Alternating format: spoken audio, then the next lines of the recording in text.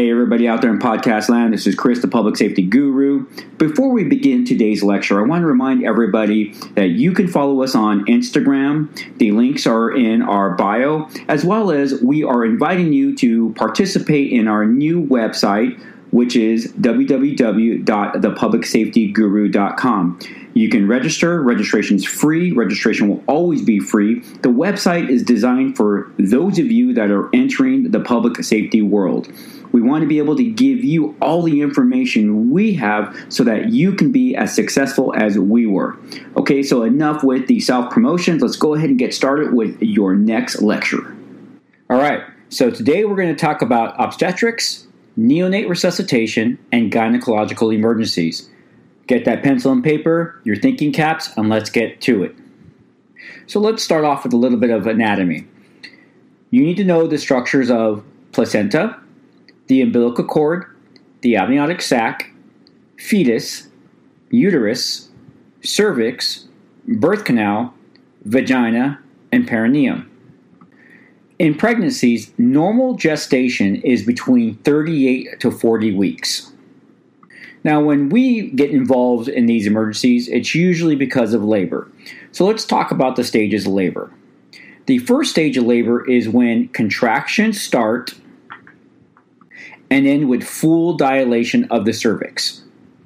Stage 2 begins when the cervix is fully dilated and ends when the infant is born. Stage 3 begins with the birth of the infant and ends with the delivery of the placenta. Now, we do have an assessment for childbirth. We do a regular medical assessment plus DIPS, D-I-P-S. D stands for due date and doctor. I stands for infections or complications.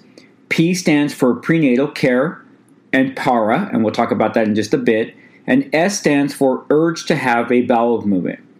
As well as we are going to ask the mom para gravida, and we'll talk about that in just a minute, as well as the onset, frequency, and duration of the contractions and the last menstrual period. In regards to para and gravida, we want to know how many times a woman has been pregnant and how many live births she has given. So with that, if we were to say the patient is gravida 3, para 2, this means the mother has had 3 pregnancies and 2 live births. So there could be women that can essentially be gravida 3, para 1, which means they've been pregnant 3 times, including this birth, but they've only given birth to 1 child that lived, and that's where the differences come into play. So this is an important assessment to make when you are assessing the pregnant patient. Now, when we time contractions, we are looking for onset, frequency, duration, and intensity. We time contractions from the beginning of one to the beginning of another. Beginning to make it simple. Now, we do have some signs of imminent birth that you need to be aware of. One of those is crowning. If the mother is crowning, guess what? You are about to deliver a baby. So here are some other signs and symptoms of an imminent birth. Contractions increasing in intensity and frequency, urge to push, urge to have a bowel movement, mother tells you, crowning of the presenting part. We do not deliver in a moving ambulance. If you are in the ambulance and birth is imminent, guess what, ladies and gentlemen? You're going to pull over and you are going to deliver that baby. If the mom is having signs and symptoms of imminent birth at home, well, guess what? We're going to have it at the house. You're very capable of doing it. You're just playing Johnny Bench. In other words, you're just catching, and mom's going to be doing all the work here. So when we have to prepare for a delivery, let's go ahead and think about what we need to do. First, proper BSI. Okay, we need to protect ourselves. Prepare the OB kit. Push away or remove mother's clothing while preserving her modesty. Place the mother in a semi-phallic position and consider O2 administration.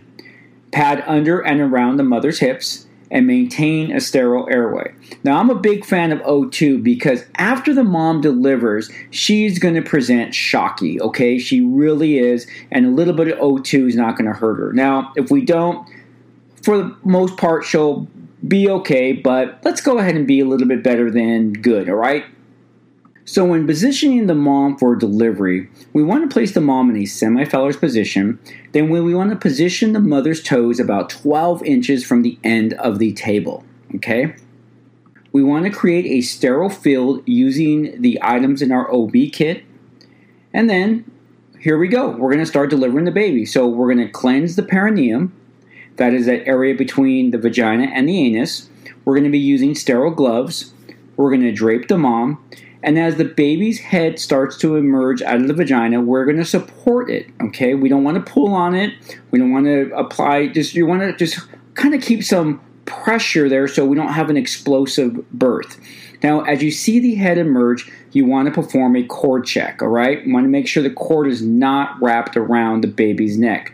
If it is, we're going to have to take proper action. And your instructor in your program should be telling you about how to gently roll that cord over the baby's head. The hardest part is going to be getting it past the nose. Once you do that, then the rest of it should come out easily. Then we could straighten it out and continue the birth. We do not suction, old school stuff. You may see old videos on this, but we do not suction anymore. So support the head and the upper body as the shoulder delivers.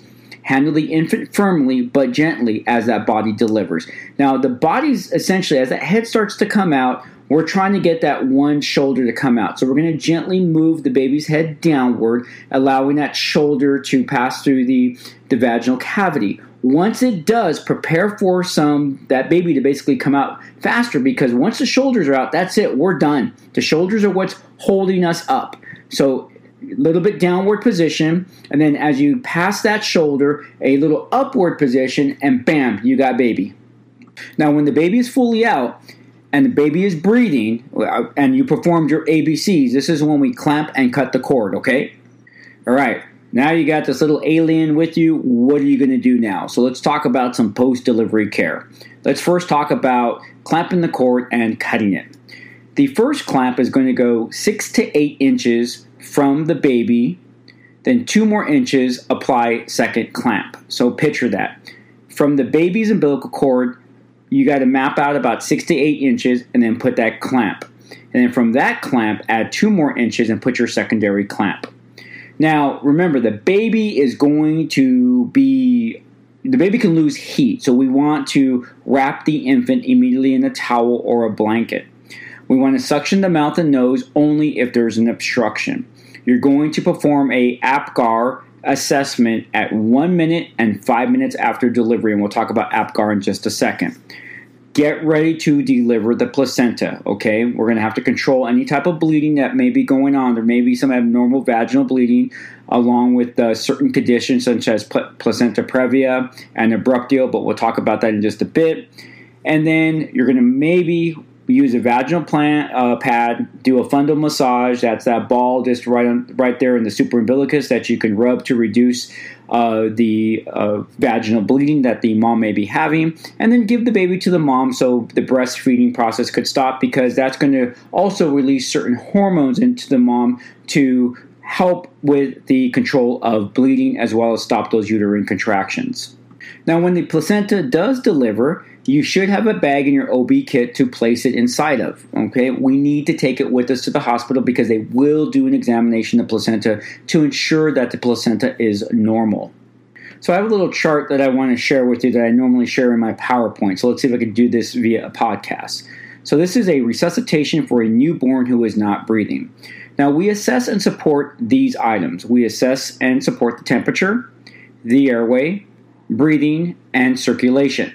Now, under basic life support interventions, we are going to dry and warm the newborn, clear the airway with a bulb syringe if needed, stimulate the newborn if he or she is unresponsive, use a BVM to ventilate the newborn if needed. This is seldom required. Perform chest compressions if there is no pulse, or if the heart rate is below 60 after 30 seconds of ventilation and heart rate is not increasing. So remember that. Perform chest compressions if there is no pulse or if the heart rate is below 60 after 30 seconds of ventilation and the heart rate is not increasing. Let's talk about assessing breathing and circulation. All right, these are some 3x5 card stuff that you just need to memorize. If breathing is adequate or shallow/slow, and heart rate is 100 to 120, continue drying, warming, and stimulation. Let me repeat that. If breathing is adequate or shallow/slow, but the heart rate is between 100 and 120, continue drying, warming, and stimulation. If heart rate is 100 to 120 or greater, and you have central cyanosis, in other words, the core of the body is blue, do blow by oxygen at 10 to 15 liters by mask. Just blow by. Don't put the mask around the baby. Just put the mask up to the baby's face. Now let's talk about breathing effort. Here's some more 3x5 card stuff. If the baby is gasping or there's inadequate respirations, ventilate at a rate of 40 to 60 a minute. Yes, this seems fast, but this is the rate you need to ventilate the neonate at.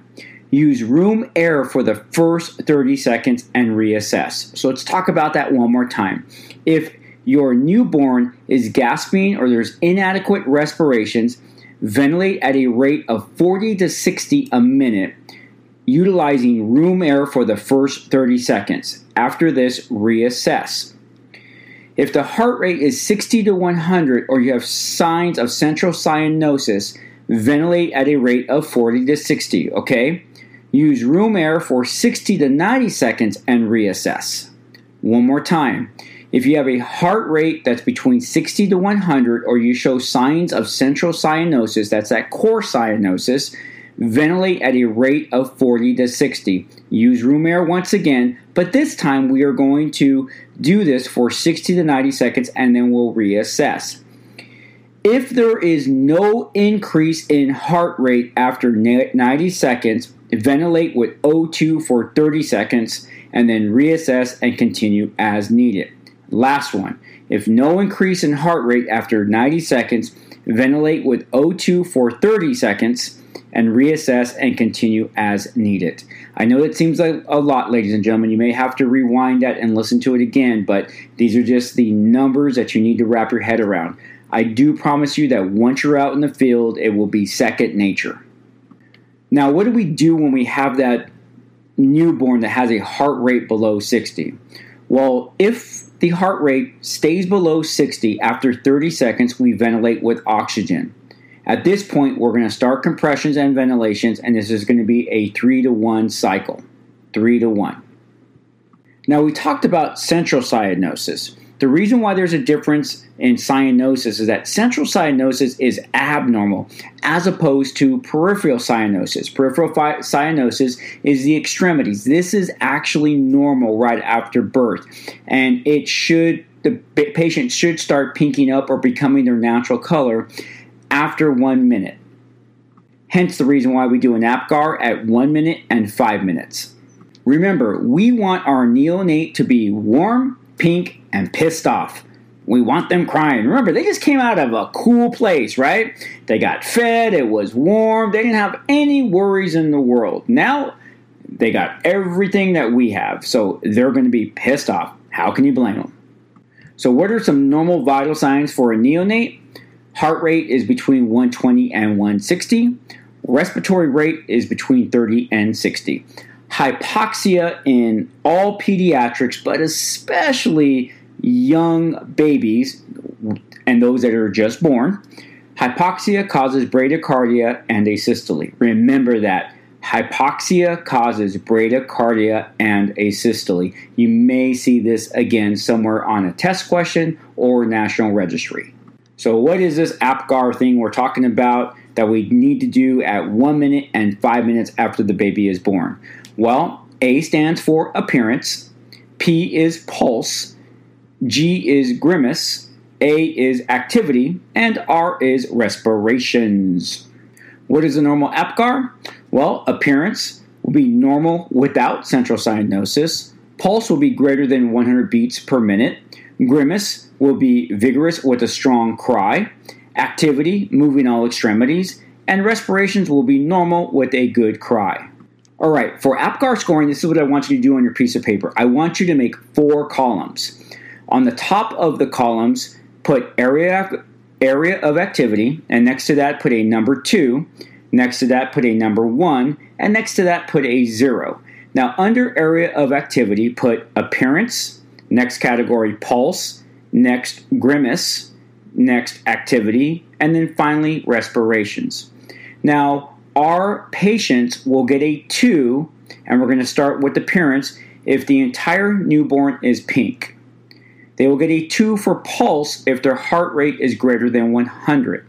They will get a 2 for grimace if the newborn cries and tries to move foot away from the finger snapped against the sole of the foot. That's what you do. Just snapping against the sole of the foot. That's what it should sound like. They get a 2 for activity if the newborn resists attempts to straighten the hips and the knees, and they get a 2 for rapid respirations. Now, for 1, they will get body is pink, but hands and feet remain blue. They will get a 1 for pulse if there is fewer than 100 beats. They will get a 1 if the newborn gives a weak cry in response to stimulus. They will get a 1 for activity if newborn makes weak attempts to resist straightening, and they will get a 1 for slow respirations. Now, the infant will get a 0 if the entire newborn is blue or pale for appearance. They will get a 0 for pulse if there is no pulse.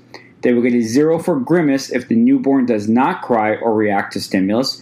And they will get a 0 for activity if the newborn is completely limp with no muscle tone. And they will get a 0 for respirations if there are no respirations. All right, ladies and gentlemen, we are going to take a quick break for our sponsor, and we'll be back to finish up this lecture.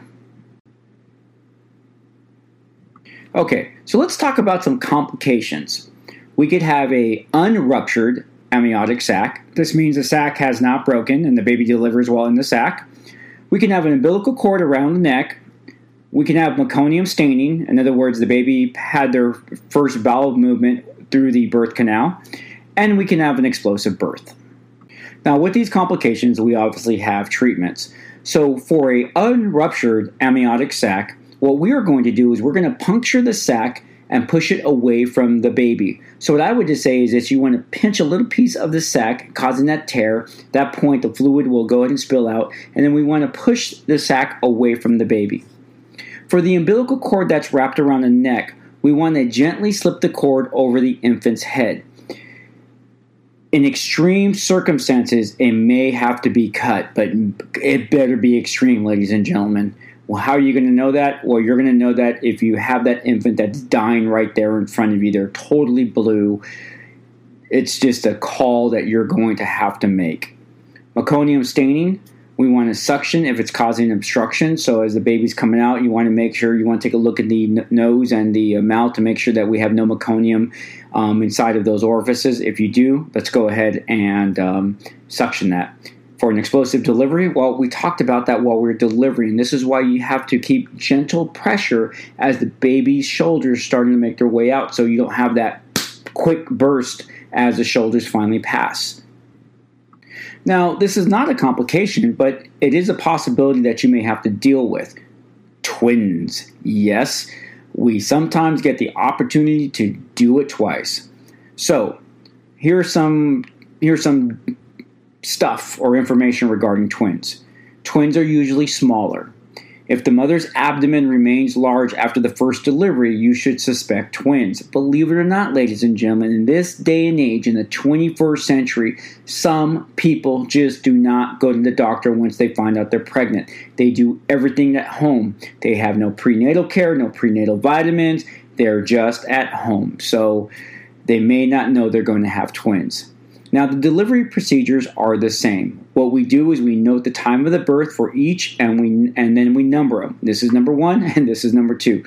Go ahead and take a Sharpie, put a number 1 on their forehead, and then put a number 2 on their forehead.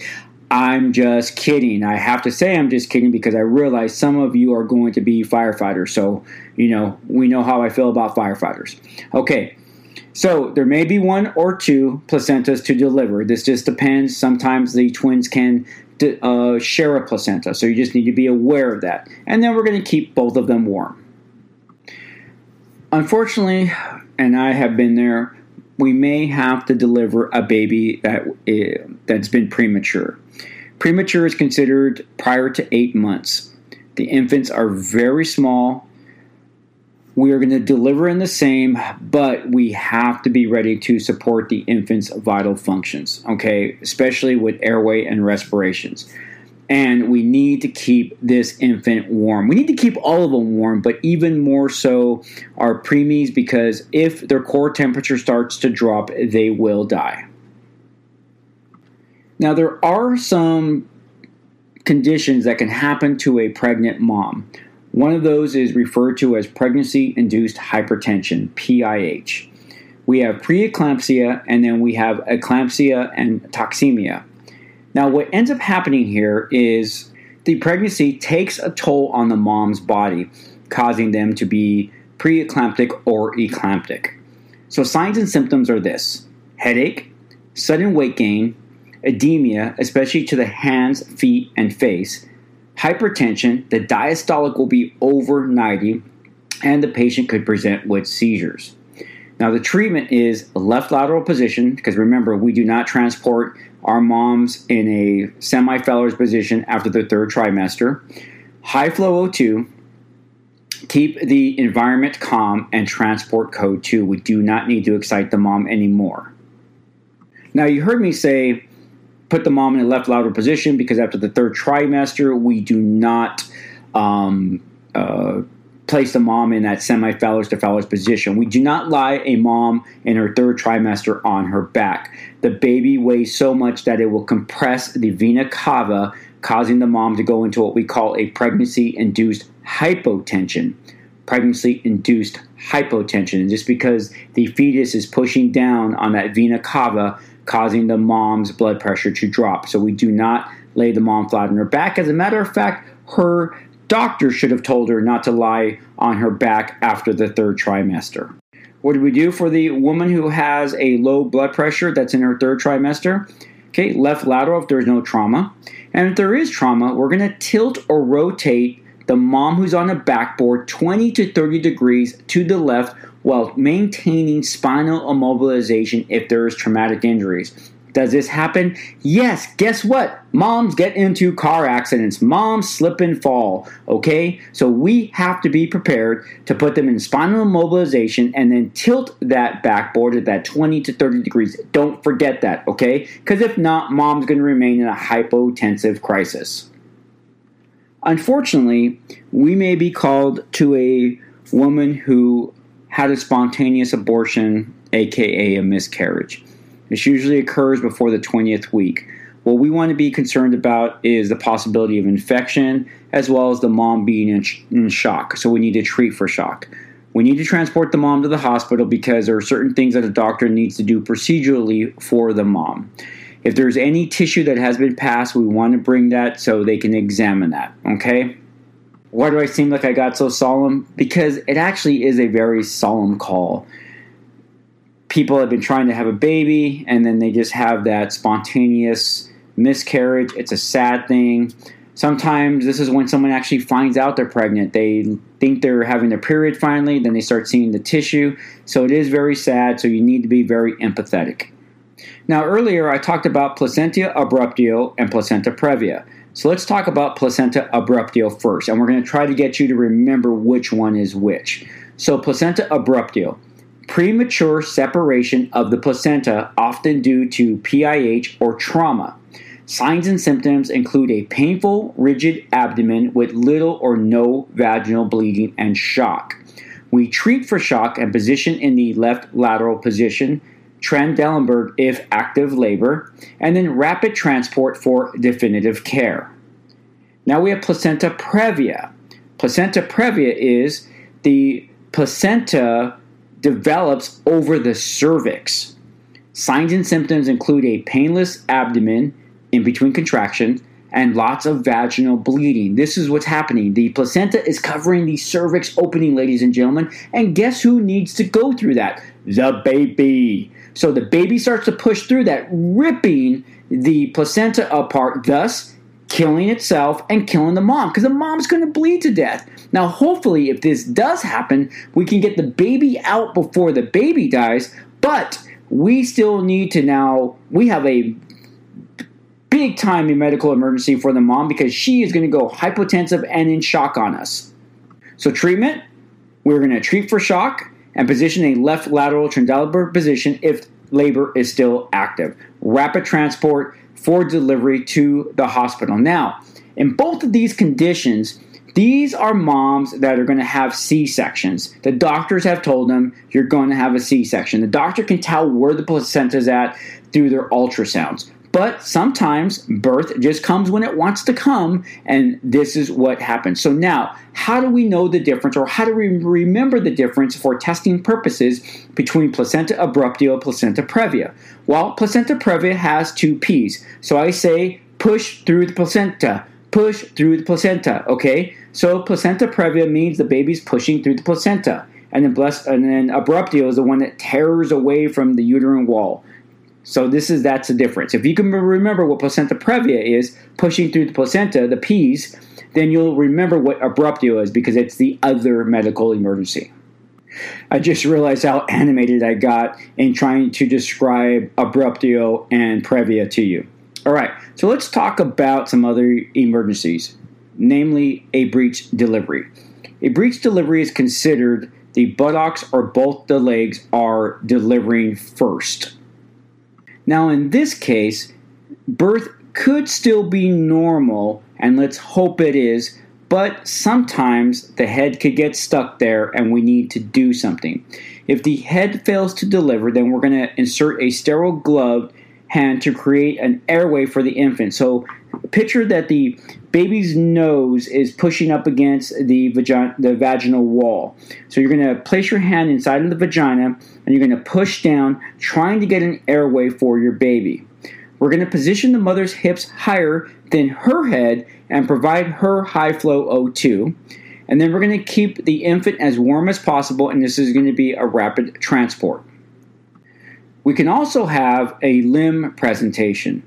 Though this is an uncommon occurrence, it is a true emergency. We're going to place the mom in a left lateral Trendelenburg position and high flow O2 to the mom. Rapid transport, Mr. Toad's wild ride because there is no field treatment.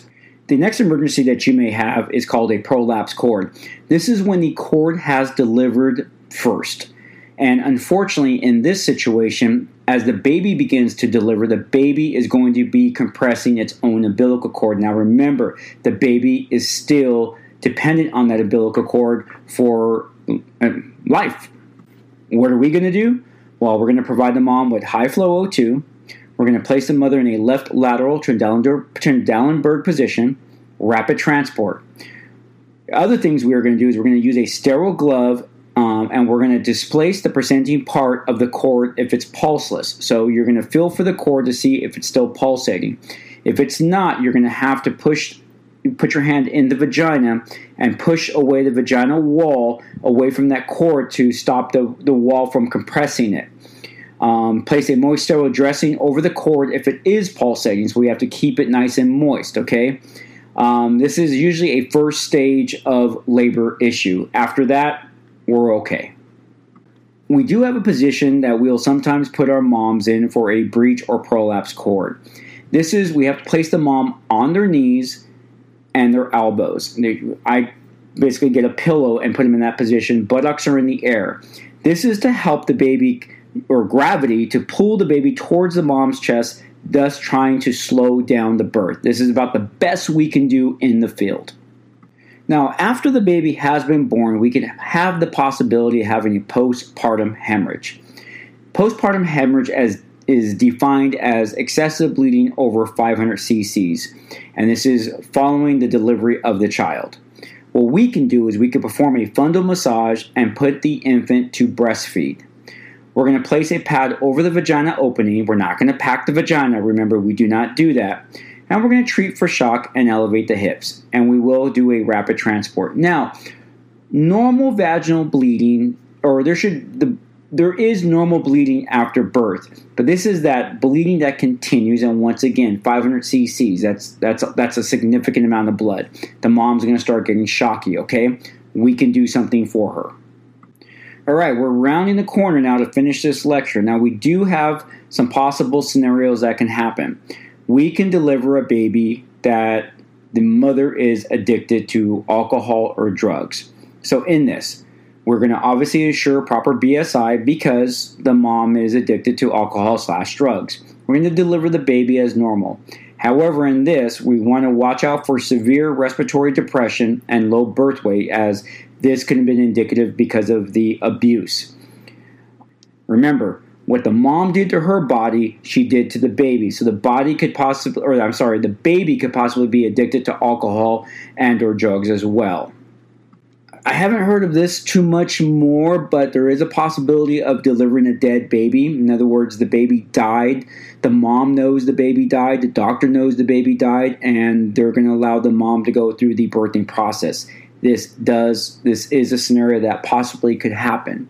Some key things to remember: it could be a very emotional situation for family as well as you, because you're essentially delivering a dead baby.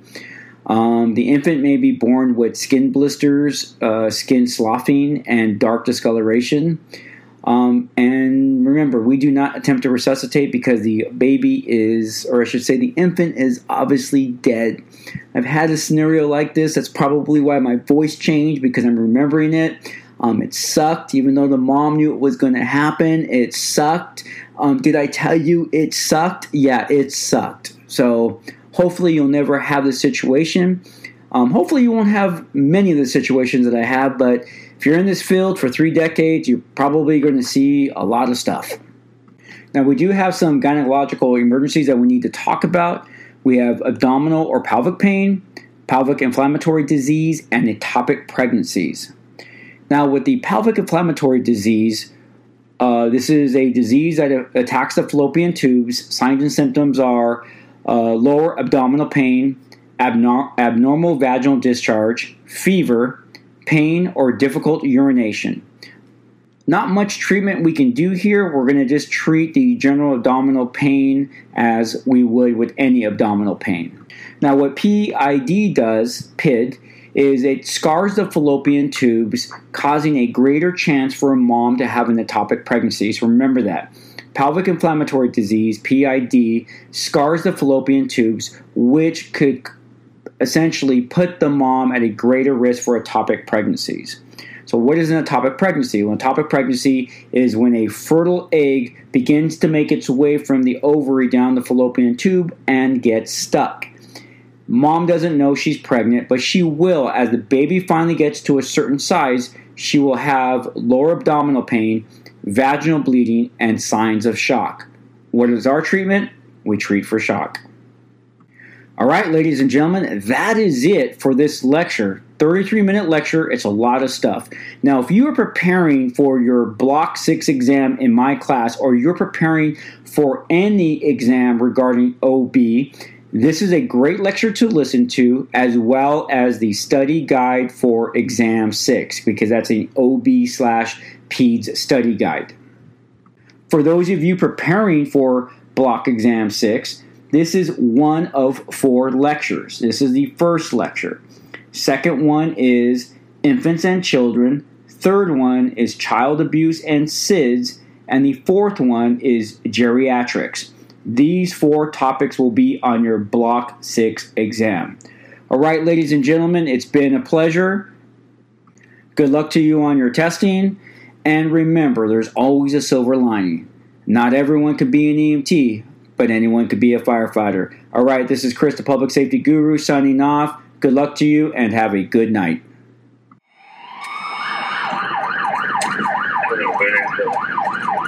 Thank you.